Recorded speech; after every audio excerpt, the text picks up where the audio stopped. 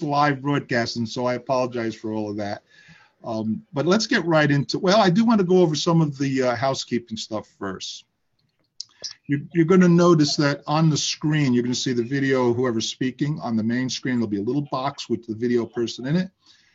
And you can move that little video box around. You can make it larger or smaller to get it out of the way. But the important thing is up in the top, near the top, you're going to see some buttons. One of the main important buttons that you want to click on is the Q&A button. And that Q&A button is going to pop up the little question and answer box. Type in your question and hit send. Now, if you want to send in your question or comments anonymously, just click the anonymous box on the left side. And that should take care of the housekeeping things today. So with all that said, let's turn over to Scott. Scott, you want to go ahead and take it away? All right. And hopefully everybody can see the screen up there. It says welcomebiblequest.org. If that's not visible to you, somebody just send a message so that we'll know, because the audience sees a slightly different screen than we as the panelists say, and this is our first show. So if we have a glitch, please just let us know. But if you see that, welcomebiblequest.org. We're going to go ahead and start now on our material. Today, we're going to be talking about the difference between barren faith and faithful faith. And what we should be for biblically when we understand faith. Two of the most important words in the Bible are love and faith. Two words that are often misused and reduced to shallowness are, of course, love and faith. It's a lot easier to say that we love and say that we have faith than actually follow through with the depth that those things mean. And so in today's broadcast, we're going to start with just talking about, on a practical, everyday level, the difference between a barren faith and a faithful faith. Later in the broadcast, we'll turn to some of the theological misperceptions and such. Let's begin with this word faith and think about the definition of it. From Hebrews 11:1, the definition is faith is the assurance of things hoped for, the conviction of things not seen. And Drew, Stephen, as we go through that picture after having faith defined, what does the rest of the chapter do? How does it picture faith? Over and over again in Hebrews 11, you've got people doing things. There's an action that they take because of their faith. By faith, Noah prepared an ark. By faith, Abel offered a better sacrifice, things like that.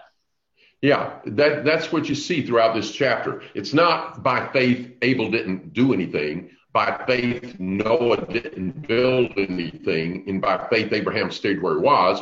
It's by faith Abel offered. By faith Noah built an ark. By faith Abraham obeyed and went. And so we have this text from James 2 that just shows on a day-to-day basis what this looks like. What good is it, my brothers, if someone says he has faith but does not have works? Can that faith save him?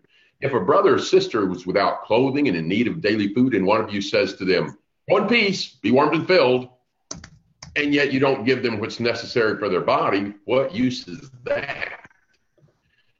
Even so, faith has no works is dead, being by itself. And somebody talked to us about Jesus really addressed this same picture, didn't he, in the parable of the shepherds and the goats in Matthew 25. Hey, I think Jeff has just joined us there. But in Matthew chapter 25, with the shepherd and the goats, what was the difference on the day of judgment between the sheep and the goats?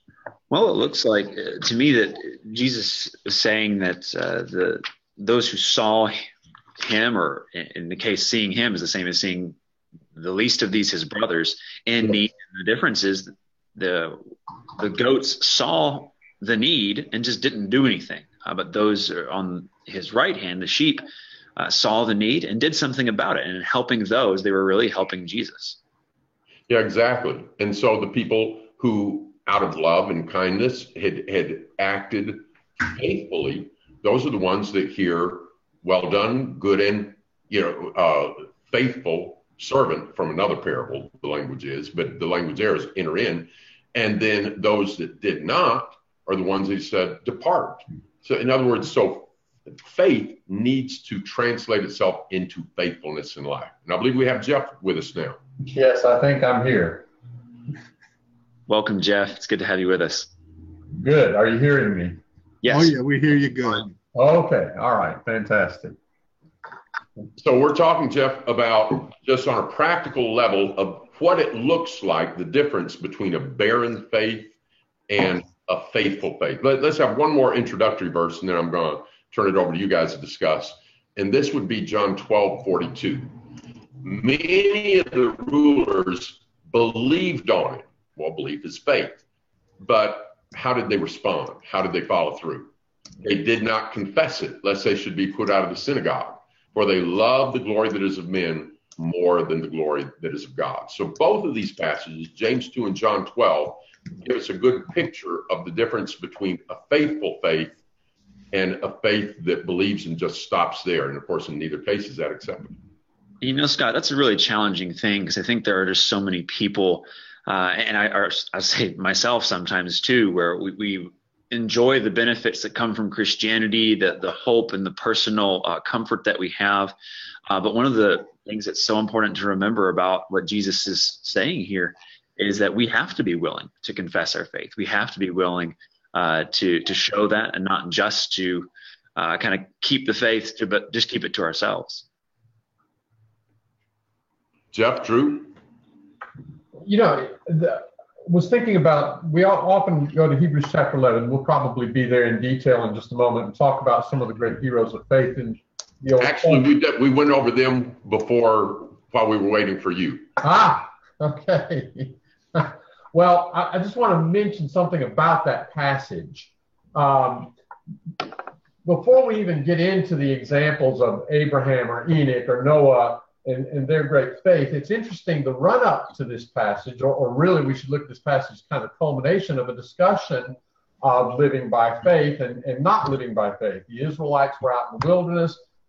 They didn't put their trust in God. We come to Hebrews chapter 10, and he's reminding his readers about the things they've already endured. They've endured a great conflict of sufferings, partly being made a grazing stock, both by reproaches and afflictions. Talking about enduring under that kind of difficulty, and he warns them not to fall back, not to backslide. And then he says this is the last verse of chapter 10. We are not of them that shrink back unto perdition, but of them that have faith unto the saving of the soul. Then he goes into the discussion of Abel and Enoch and Noah and Abraham and so on.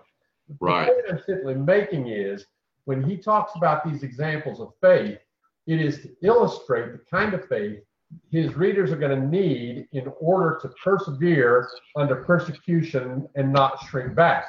So it really is an active rather than just an intellectual thing. Right. Exactly. Drew, comments? Well, before giving any of my comments, I just wanted to reach out to the audience. I see we have a number of people coming in from different areas. In fact, I think we have some coming in from out of the country. But I want to just remind everybody that's watching, go ahead and click the question and answer box and ask us questions or make comments on it. Or tell us if we're going too fast or too slow. Also, let's hear that too. But send in your comments and your questions, and we'll respond back to you. Go ahead. And Jeff, on that, I like that background there from Hebrews 10 leading up to Hebrews 11. And then if we look past Hebrews 11, it goes right into that we're to run this race with endurance. Yeah. So the idea that, I believed in Jesus and I'm good, I'm done. That's not what you see in either any of these texts. For the Pharisees, they should have had then the courage to confess. They should have been willing to follow, etc. Without faithfulness, faith is, as James said, just empty and dead. Go ahead, Jeff. Yeah, and specifically when you mention what he says in Hebrews chapter 12 about running the race with endurance, he says this again in Hebrews 12:4. You have not yet resisted unto blood, striving against sin. And so, again, this idea of being faithful or living by faith or being like the people in the Old Testament who did this or that by faith is the kind of thing that if you are persecuted to the point of giving your life, you're going to make the right choice. You know, a lot of people's concept of faith today, it would not carry them through this kind of difficulty. That is one thing about persecution is it has a sifting effect on people who are of kind of just a a superficial faith and those who are of faith, as Jeff mentioned earlier, to the saving of the soul, Hebrews 10. And persecution has that refining effect on God's people. We see that over and over again in the history of Israel, that those who had true biblical faith in God were the ones kind of left, that faithful remnant that we see over and over again. And really, I think the sorting of that gets down to faith and a true biblical faith. And just to maybe drive the point home a little bit harder here, the passage in Hebrews 12 is this section where he talks about God disciplines his sons. He loves his sons. It is introduced with the statement, you have forgotten the exhortation which reasons with you as with sons. He quotes from the Proverbs and talks about the discipline, and then concludes, wherefore, lift up the hands that hang down and the palsied knees, and make straight paths for your feet, that which is lame be not turned out of the way, but rather be healed. All of this built on the idea that these Old Testament characters of faith are a great cloud of witnesses. Now it's your turn to be like them. What does that mean? Well, they were faithful. You lift up your hands, start walking, do what you ought to do. That's a different picture of faith that a lot of people have today. Yeah, and I really like the way he concludes that section in verse 11, where he says, for the moment, all discipline seems painful rather than pleasant, but later it yields the peaceful fruit of righteousness to those who have been trained by it. And of course, in the context, he's talking about discipline, but really we're talking about the discipline of faith. Is that a true biblical faith is that which allows itself to be disciplined by God and accepts the hardships that come along with that. And a true biblical faith is sometimes not going to seem very pleasant in the moment. If we have this idea that, well, faith is just real easy and pleasant, kind of like the misconception of love that Scott mentioned earlier. But faith can be very difficult in the moment, but it leads to the salvation that comes. Let's switch gears now and talk about some of the theological implications and misperceptions on this. Because can you see the screen? I don't know if you can see my screen or not. Do you see my little guy? And he says he's got a white, okay. So he says, well, of course, the Lord doesn't want me to just stop and believe. He would like me to obey, but that's just his preference, right? Because I'm saved just as long as I believe. A lot of people think this way because they've been taught this way. Mm-hmm. He says, but doesn't the Bible say it's by faith only? Sola fide, like Luther said.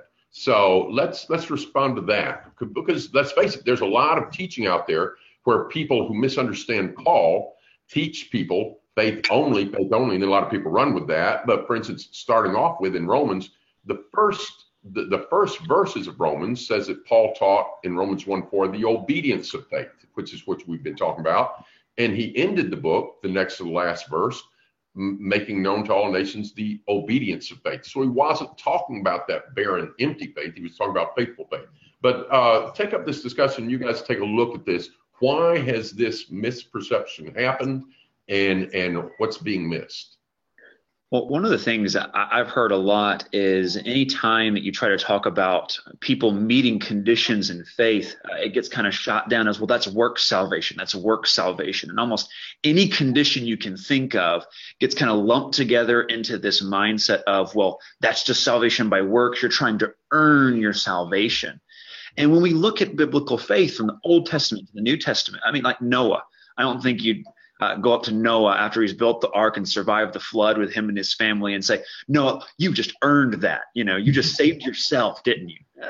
Noah did a lot in his obedience, but he wasn't saved by his works, but he had to obey. And so I think that there's an important distinction we have to make between meeting God's conditions and salvation by works or earning our salvation.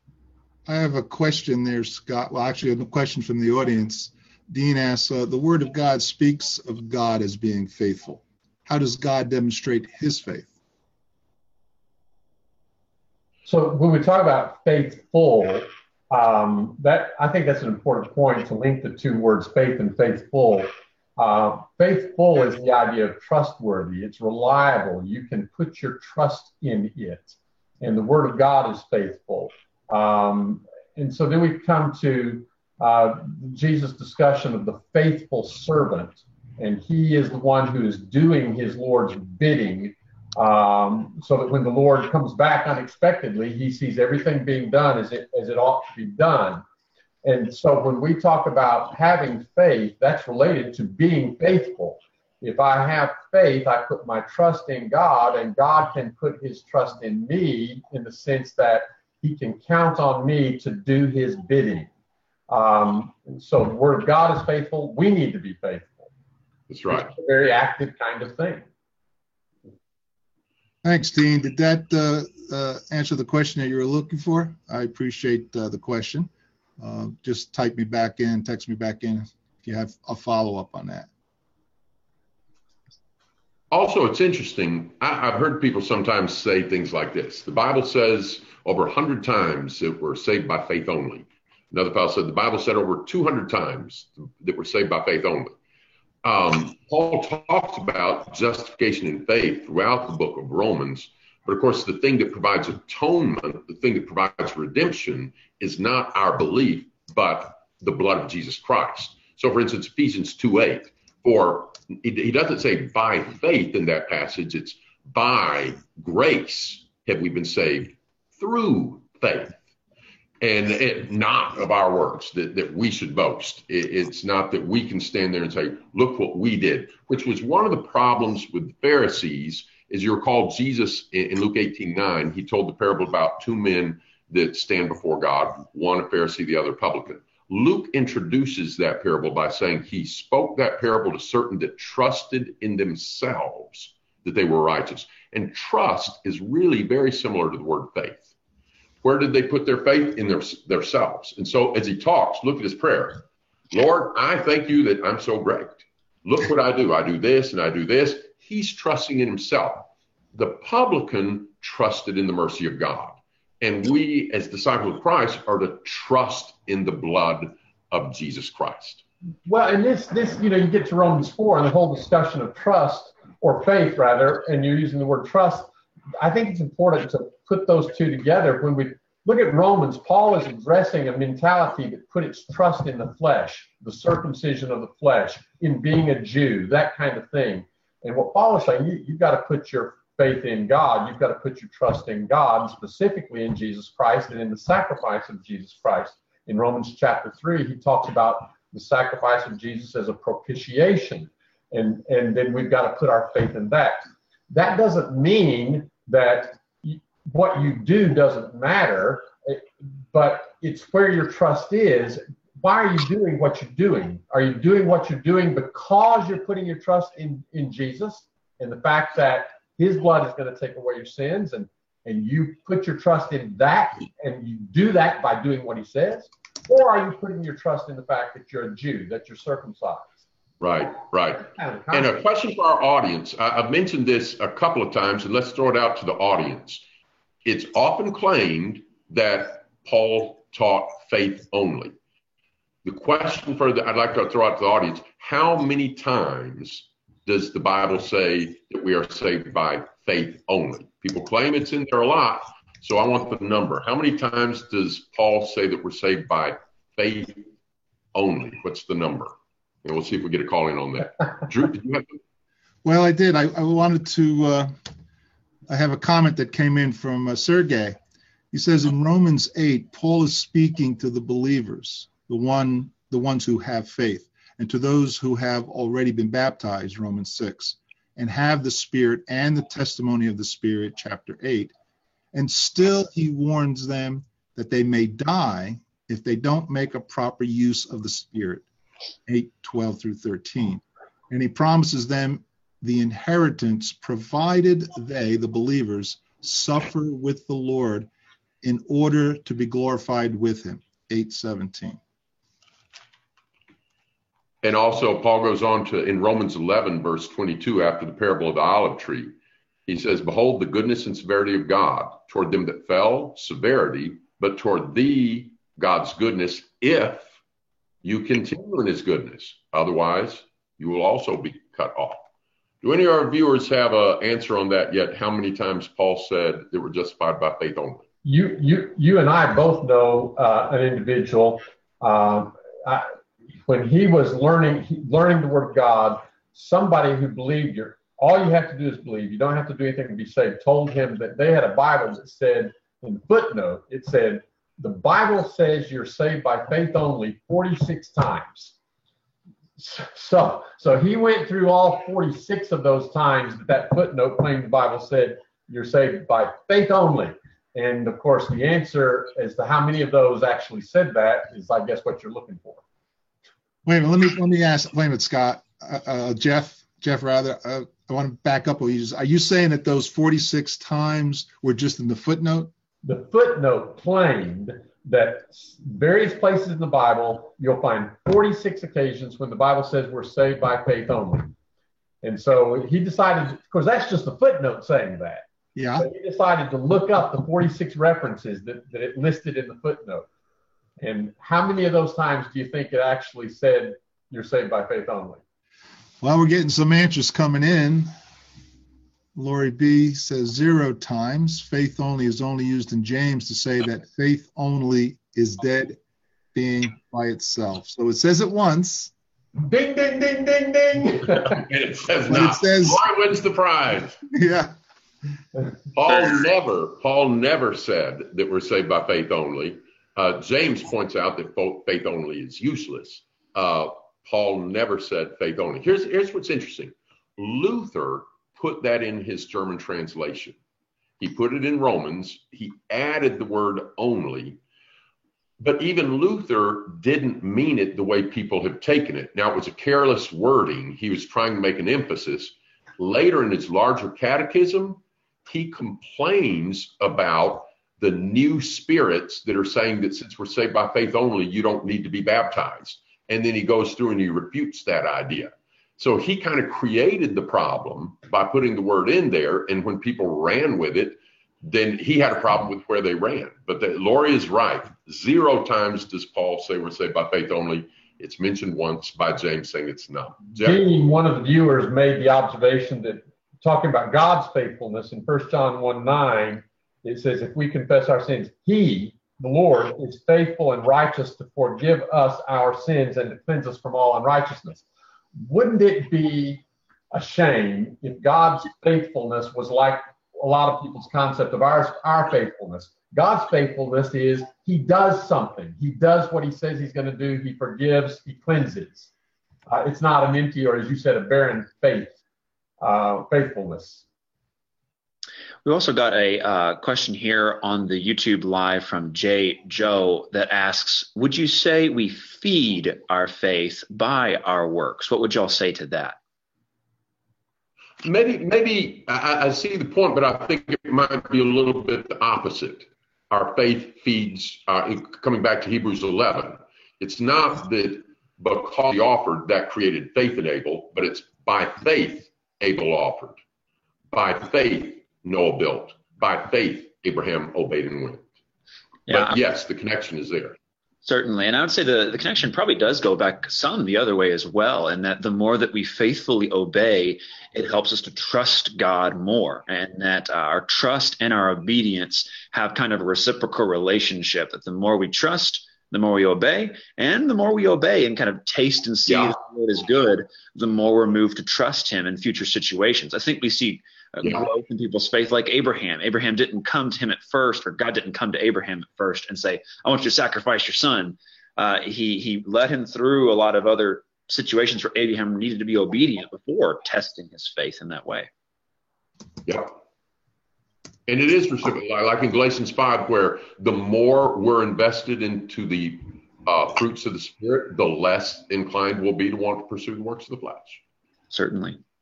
Now, I don't know if we covered already, but because there's a lot of different comments coming in and out, but I see a viewer says, I know just one place that says not faith only, in quotes. Is that the one that Lord is talking about in James, right? I think that's so. One in James 2 and verse 24 is the verse that says, you see that a person is justified by works and not by faith alone. I'm reading from the English Standard Version, but that's in my understanding, the only place that faith alone or kind of faith only comes up together. And of course, here it's in the negative, not by faith alone.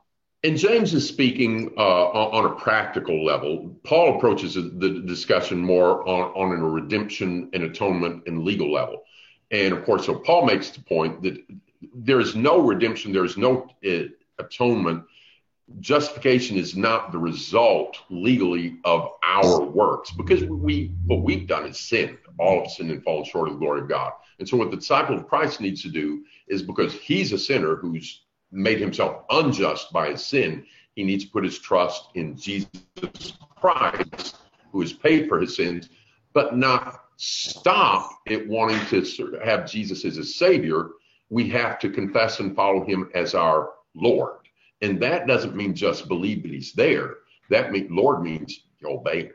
Yeah, I would even say James is using the word faith a little differently than Paul is using it. As you say, James is talking on a practical level. His point is to say you need to be more than just having a formal religion. You need to be living it.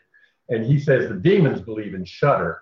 The demons don't put their trust in God. Right. They're intellectually aware.